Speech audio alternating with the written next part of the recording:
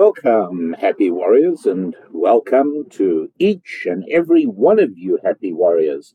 Welcome to the Rabbi Daniel Lapin Show, where your rabbi reveals how the world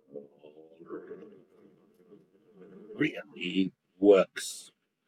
Yes, each and every one of you, happy warriors, you and you and you, each and every one of you is a welcome part of our community of happy warriors. Happy?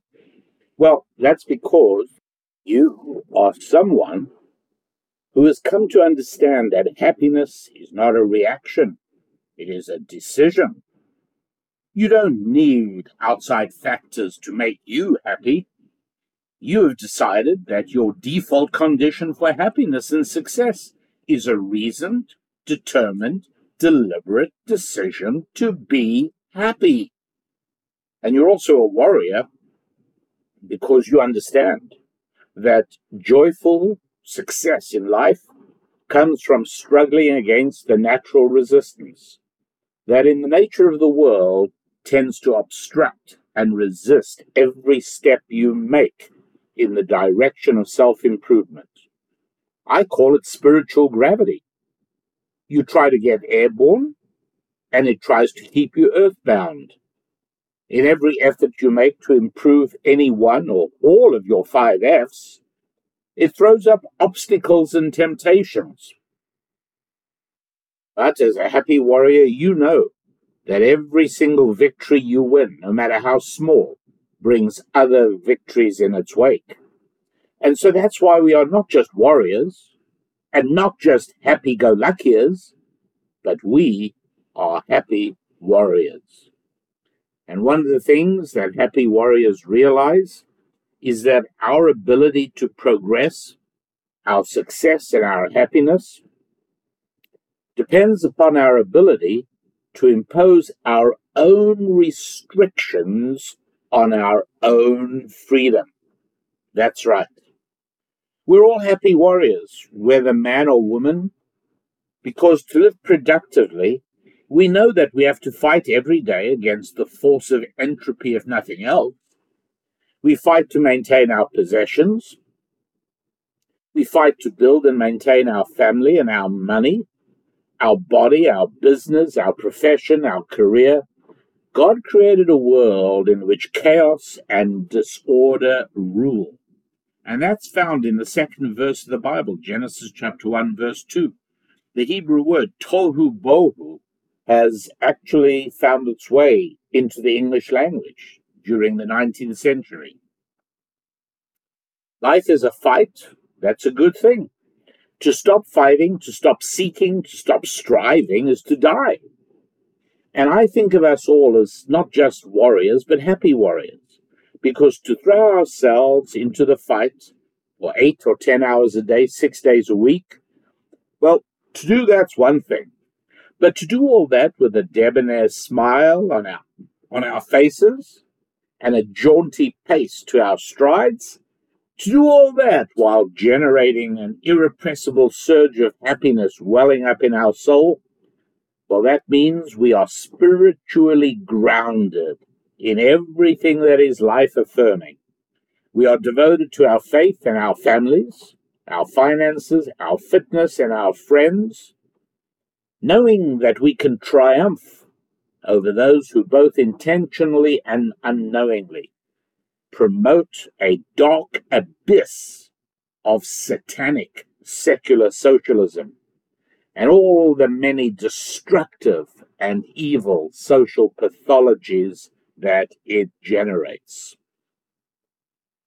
The phrase happy warrior I took from a poem written by William Wordsworth, and the key lines read, "Who is the happy warrior? Who is he that every man in arms should wish to be? It is the generous spirit who, when brought, finds comfort in himself and in his cause, and while the mortal mist is gathering, draws his breath in confidence of heaven's applause. This is the happy warrior, this is he that every man in arms should wish to be." And William Wordsworth died in the year 1900. And 10 years earlier than that, in 1890, died another writer by the name of Oscar Wilde. He died much younger. William Wordsworth quite a long life. Oscar Wilde, not so much. I'm not sure he made the age of 50 even. But he was an extraordinary Irish writer. And about fairly late, well, I don't remember the exact date, but he wrote a book, a story called The Picture of Dorian Gray. And the story is basically that Dorian Gray gets his portrait painted, and he is so taken up with, well, how good he looks. That portrait it just shows him as beautiful and as youthful and as vivacious and passionate as he was. And Dorian Gray just loved the painting and loved the picture of himself. And he made a sort of deal, okay, because when he made a deal, and it's not clear whether he made it with God or with the devil, but he made a deal as he thought to himself that he's going to get older. And he thought even more than that, and this is where the book is so clever. He thought that he is going to be driven by sensuality. He's going to pursue pleasure all his life. And he knew full well that as time went by, not only would he get older, but the pursuit of pleasure and the resulting eventual debauchery would come to mar his face, and he will look not only older but uglier.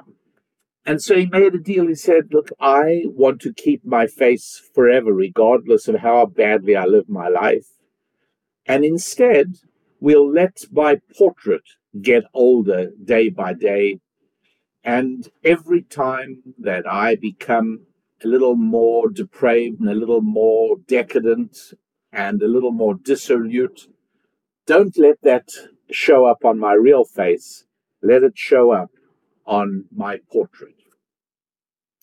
And so the picture of Dorian Gray, as time went by, began to reflect the kind of life that Dorian Gray lived and the kind of man he was becoming. See, because we all do grow older, whether you're 17 or 77, each day we are a little older and hopefully a little wiser. And each day we have a chance to re-relate to people and things and ideas in a way that we didn't necessarily do last week or last month or last year. This process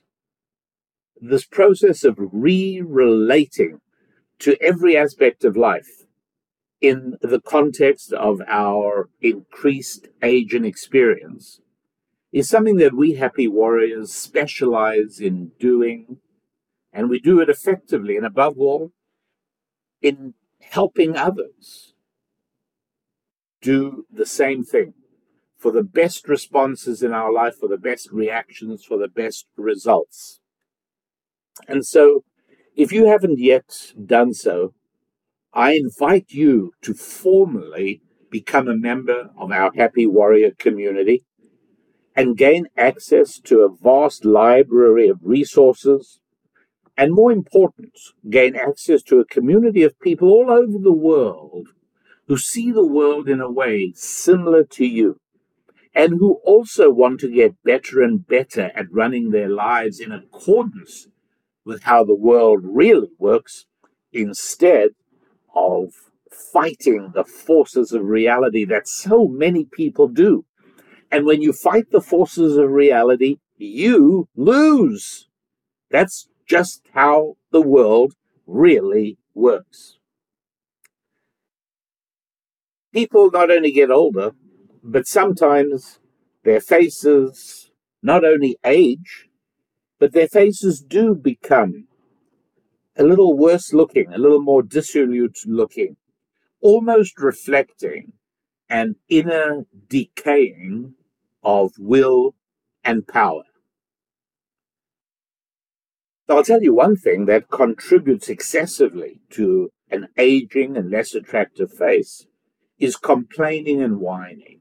You know what I mean, right? There are people who, when you cheerfully greet them with a good morning, how are you doing?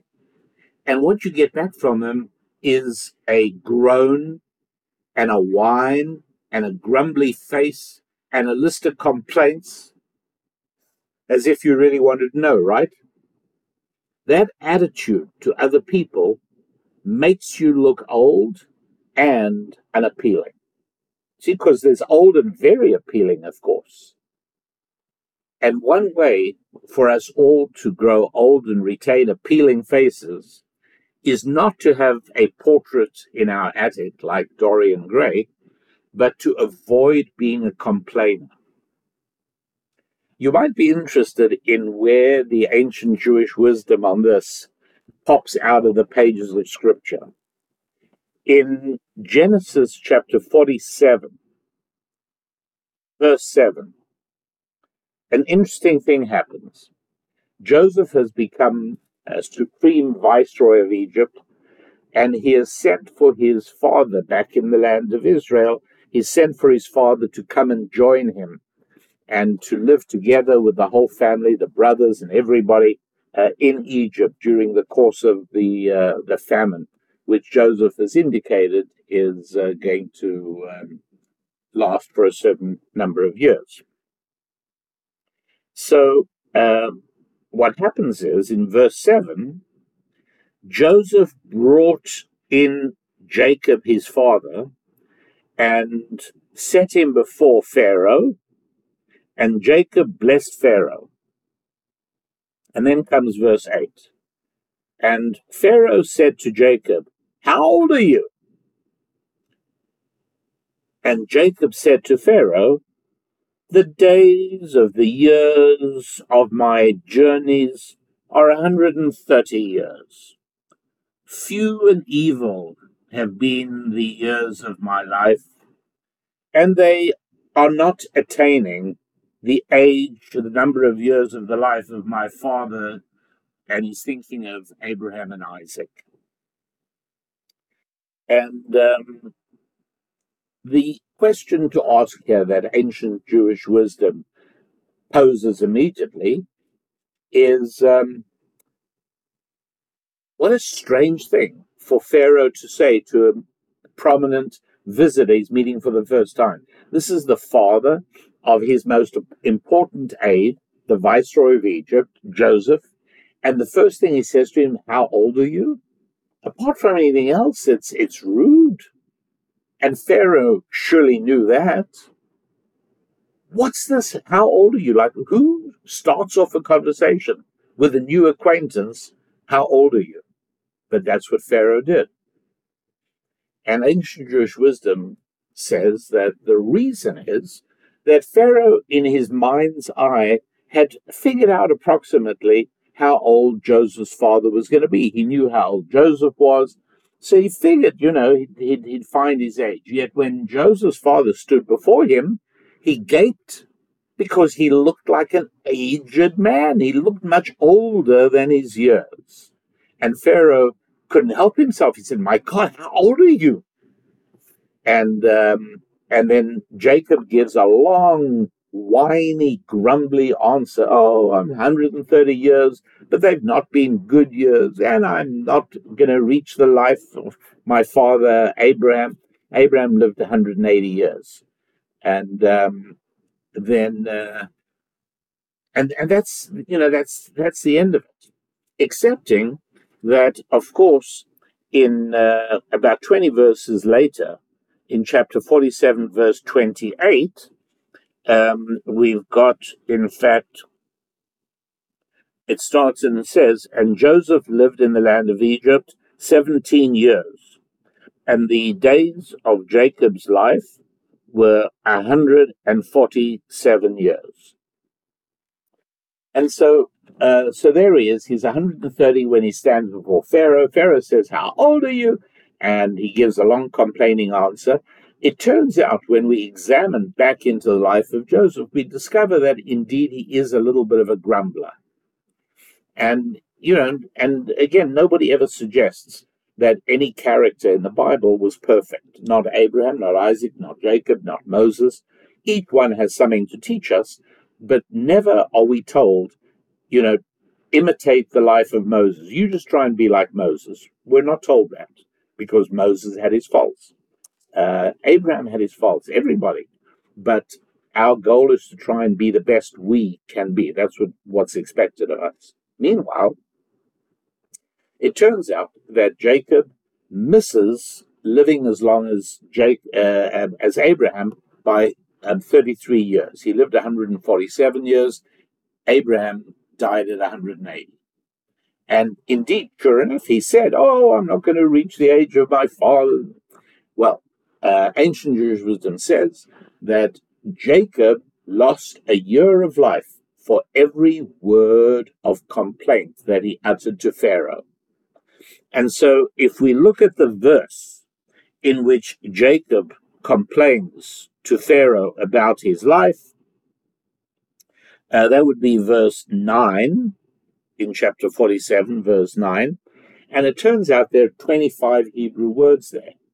But if this statement of ancient Jewish wisdom is correct, that Jacob lost a year of his life for every complaint, for every word of complaint, then the verse containing his complaint should be 33 words, because he lacked 33 years. He lost the 33 years he should have lived all the way up to 180. Isaac was also supposed to live up to 180. He lost 5 years for another reason, and he lived to be 175. But it seems that 180 was the preordained number of years for Abraham, Isaac, and Jacob. And Jacob loses 33 years. But there's only 25 verses, forgive me, and there's only 25 words in the complaint. And ancient Jewish wisdom provides the answer that sheds so much life and so much light on this question. It says that Jacob was debited 1 year for each word in the verse that Pharaoh employed in saying, "My God, how old are you?" But why should Jacob be blamed? Why should Jacob lose a year of life for each word of Pharaoh's question? And the answer, my dear happy warriors, is beautiful. And that is because it was his fault. We are all responsible for how we look. Our behavior does begin to be reflected in our faces. And our whining and grumbling and complaining gets reflected in our faces. And so because Jacob was a grumbler, he did look exceptionally old, much older than he should have been. And Pharaoh couldn't help himself because he took one look at Jacob's face and he said, "How old are you?" And so therefore it was Jacob's fault that Pharaoh said, "How old are you?" Because Jacob made himself look older by being a complaining sort of person. And so Jacob rightfully must lose a year for each word of Pharaoh's question as well. And so those were 8 words, and Jacob's answer was 25 words for a total of 33. And sure enough, Jacob dies at 147, 33 years short of 180. That is how seriously ancient Jewish wisdom takes the sin of whining and complaining, because it is seen as ingratitude to God. And I think that's true, and certainly every happy warrior grasps this idea that no matter what troubles we're having, and every happy warrior is grappling with challenges and problems, there is still so much in your life to be grateful for. So, at any rate, if you've never become part of the Happy Warrior community formally, then you should go to the Happy Warrior website. Actually, you can go to the RabbiDanielLapin.com website, RabbiDanielLapin.com, www.RabbiDanielLapin.com. There's two L's there. Don't be careful about that. Daniel ends with an L. Lapin starts with an L, Lapin, and so put Rabbi Daniel Lapin altogether.com, and you get to the website, and you'll see a place that'll enable you to join the Happy Warrior community. And I am eager to welcome you aboard, and to know that we are all trying to achieve the same thing, and we're all helping one another try to do the same thing. In other words, excel in our 5 F's, to struggle against spiritual gravity and to try and be everything we can in terms of our 5 F's. And so in the picture of Dorian Gray, Dorian knows that his own depraved lifestyle will eventually make him look uglier, and that's why he made a deal that he will always retain his good looks, while the picture will age and reflect Dorian's debauchery. The book is terrific. At the end of the story, listen to this, at the very end, Dorian Gray comes to hate the portrait for reflecting so accurately the horrible person he'd become. So he stabs the portrait, hoping to destroy it and be rid of it. And then when they come in, they find a damaged portrait of a beautiful-looking young man and an ugly and decrepit old man lying on the floor, stabbed to death. Great story, a classic. It's so very true. And so I tell you this whole Oscar Wilde story mainly in order to tell you about one of his true sayings that my father, Rabbi A.H. Lapin, used to quote to me again and again while I was a boy growing up. And here is his quote. And he always attributed it to Oscar Wilde correctly. This is something Oscar Wilde did right. And the words are, a cynic is someone who knows the price of everything, but the value of nothing. That's another true thing that Oscar Wilde said. You get it? It's not good to be the sort of person who knows the cost of everything.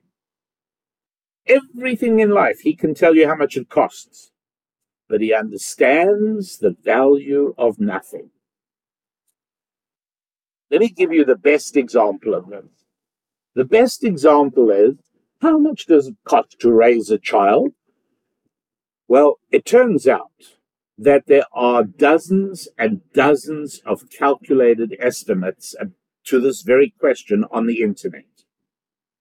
You ask on the internet, how much does it cost to raise a child, shall we say, to the age of 18?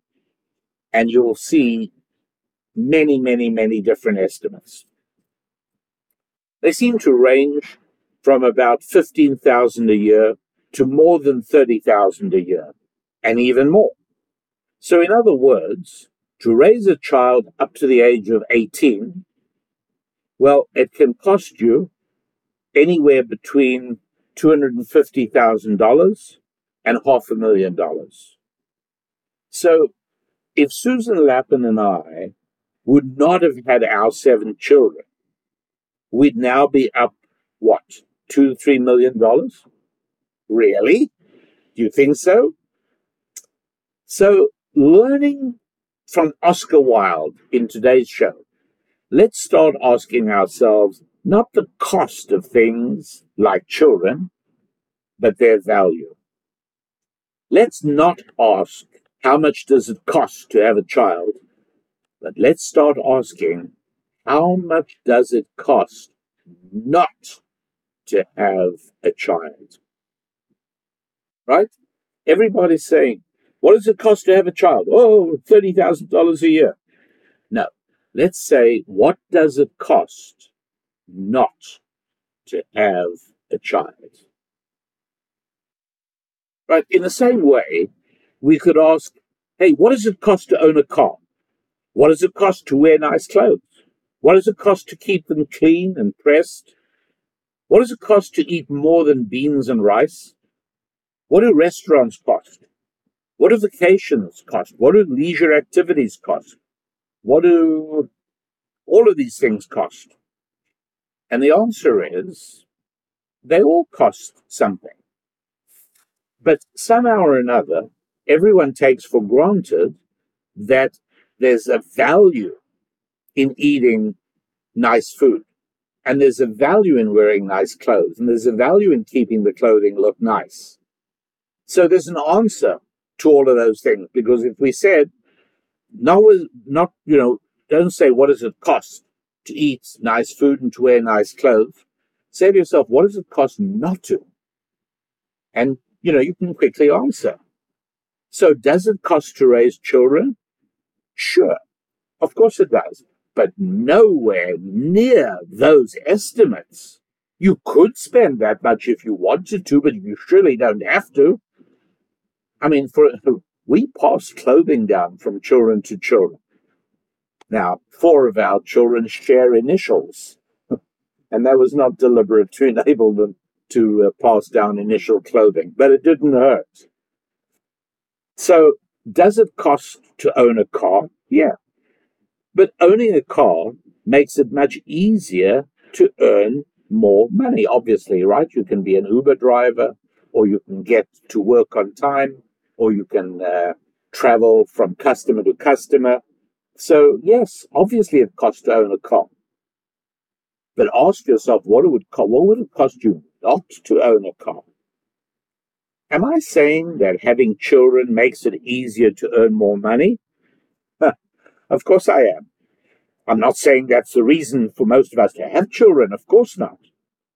The reason is the completion and the joy that having a family of your own brings.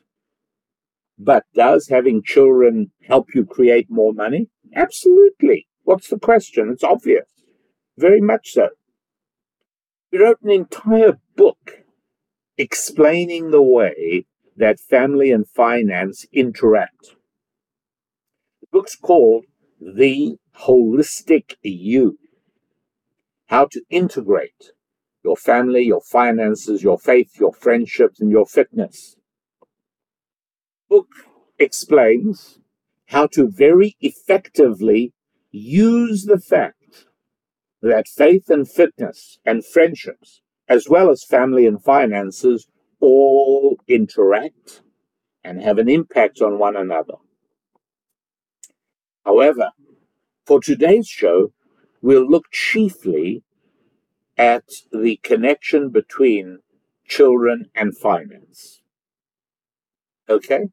So, in order to do that, let's, and by the way, the book, The Holistic You, just go on to whatever bookseller you like to use and order it. Order it in an audio form, order it in an ebook form, easily available. It's called The Holistic You, and it's how to integrate your life and make use of the fact that these 5 key components of a happy and fulfilling life all do interact with each other. And if you don't know how they interact and how you deploy them to improve one another, you're wasting a large part of your life energies. But for today, we're just looking at how children actually do help you make more money. Look, creating money can only be done through consensual transactions between human beings. Right? I've spoken about that in many, many shows, and that is found in books like Thou Shalt Prosper and the business secrets from the Bible. I've written a lot on that part of the process of making money. In other words, you want to make money, you've got to provide something or do something that other people know or discover that they want from you more than they want the money that you are asking for in exchange. That's the whole secret. In one sentence, I've just told you how to seriously start making more money now. You got to provide something or do something that other people know or discover that they want from you more than they want the money you're charging for whatever it is you're providing. So the first thing that children do to help make it possible for you to know more people and find out how you can serve them and to indeed have them like you and know you and trust you. Number one, I'm giving you 3 reasons how having children makes it easier for you to make more money. Number 1, children greatly increase your sensitivity to the feelings of other people. You become a more appealing and sympathetic person. And other people feel this and enjoy interacting with you more. Now, children themselves, of course, children themselves start off quite oblivious to the feelings of others. And as you teach them, you're also teaching yourself. A little child can't even speak properly yet, and you're already teaching the child to utter an expression of gratitude when they get something. Be a grateful person. Well, you can't help becoming more grateful as you're teaching your child to be grateful. And as a result of that, it helps you not be a whiner. Because when people say, "Good morning, how are you doing?" You don't say, "Oh my goodness, oh, what a week I've had." You don't do that. You put a smile on and you say, "Couldn't be better, thank you." Even if in your heart you know there are a couple of things you're very eager to be better. But just ask yourself, who would people rather spend time with? Somebody who whines and grumbles and, "Oh, I had such a terrible week." I mean, people don't really want to know, even though they said, "How you doing?" But you don't know that, so you go and try and bring them down and drain every bit of energy from them. Obviously, they don't want to meet you next time. But as a result of having children, you learn gratitude, you learn sensitivity to the feeling of other people, and you become a more likable person. Apart from anything else, since you're not doing any grumbling and whining and complaining, your face starts looking younger, and that's also appealing. Number 2, children increase your sense of time, past, present, and future. Now, children, of course, themselves live entirely in the present, right? It's our job as parents to gradually accustom them to the truth that humans live in a dynamic time continuum, meaning that our actions in the now link our pasts to our futures. Do you understand that? It's our actions today that link yesterday to tomorrow. Having children, though, makes us far more intuitively aware of past and future, because children all of a sudden bring the reality of the future into your life in a way that people without children never have.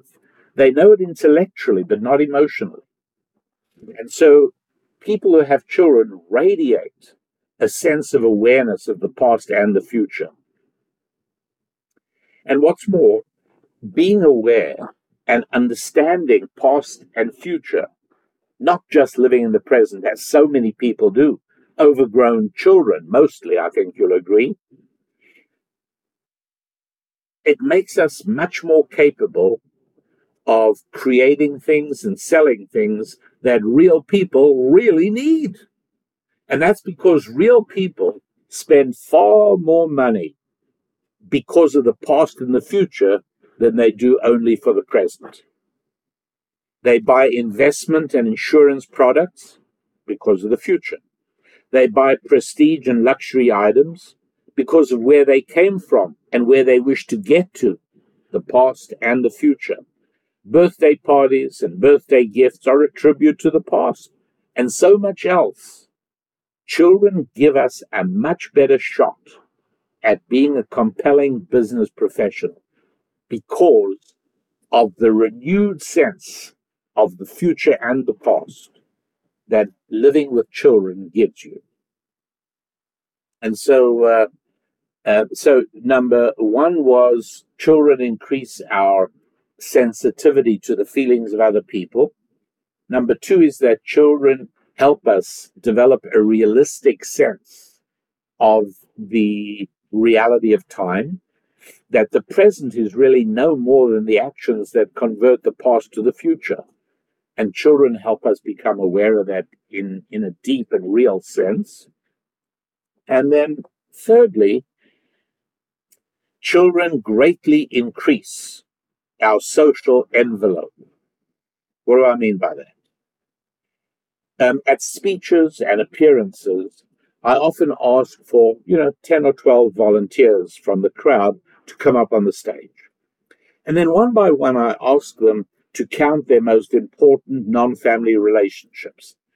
Just, give me a rough figure. Go through in your mind how many people are important to you who are non-family members. And people, on the stage there, they sort of doing a mental count. And it doesn't have to be exactly accurate, but just an idea of how many friends and important non-family relationships do you have, business associates, and so on. And then I ask them to go through the people they've just counted and tell me how many of them was the relationship originally launched because of your children. Parents of your kids' friends, people you met at PTA, and so on. There's no doubt about it. Children help connect you to the community, and children also help you connect far more broadly. They are amazingly effective little connectors. And so that's reason number 3, that having children increases your earning, increases your ability to make money. It's a very real thing. So yes, does it cost to have children? Yeah, naturally. Just like it costs to eat at restaurants and it costs to own a car. But just like you can choose how much to eat out and what car to drive, you can decide just how much to spend on your children. The only difference is we tend to eat out and we tend to buy a car based on our financial resources. But we don't choose to have children according to our finances. No real human being says, well, I only have about a discretionary, at most, $30,000 a year. So that's one child. So I can only afford to have one child. Nobody does that in the real world. It doesn't work like that. We don't have children according to our finances. They are too essential to our lives in more ways than we can even ever fully understand. We adjust our budgets and our spending according to our resources, and we surround our children with security, love, and education. That's what we do. And so Oscar Wilde is a good reminder. Don't be somebody who knows the cost of everything and the value of nothing. And particularly when people talk about, do you know how much it costs to have a child? Sometimes people, oh, do you know the cost to the environment of having a child, or some other equally sick and stupid things. Just turn it around in your head. Life's too short to argue with people like that. But for yourself, you turn it around and say, what is the cost of not having a child? What is the value of a child to the world? And to see things in an entirely different way.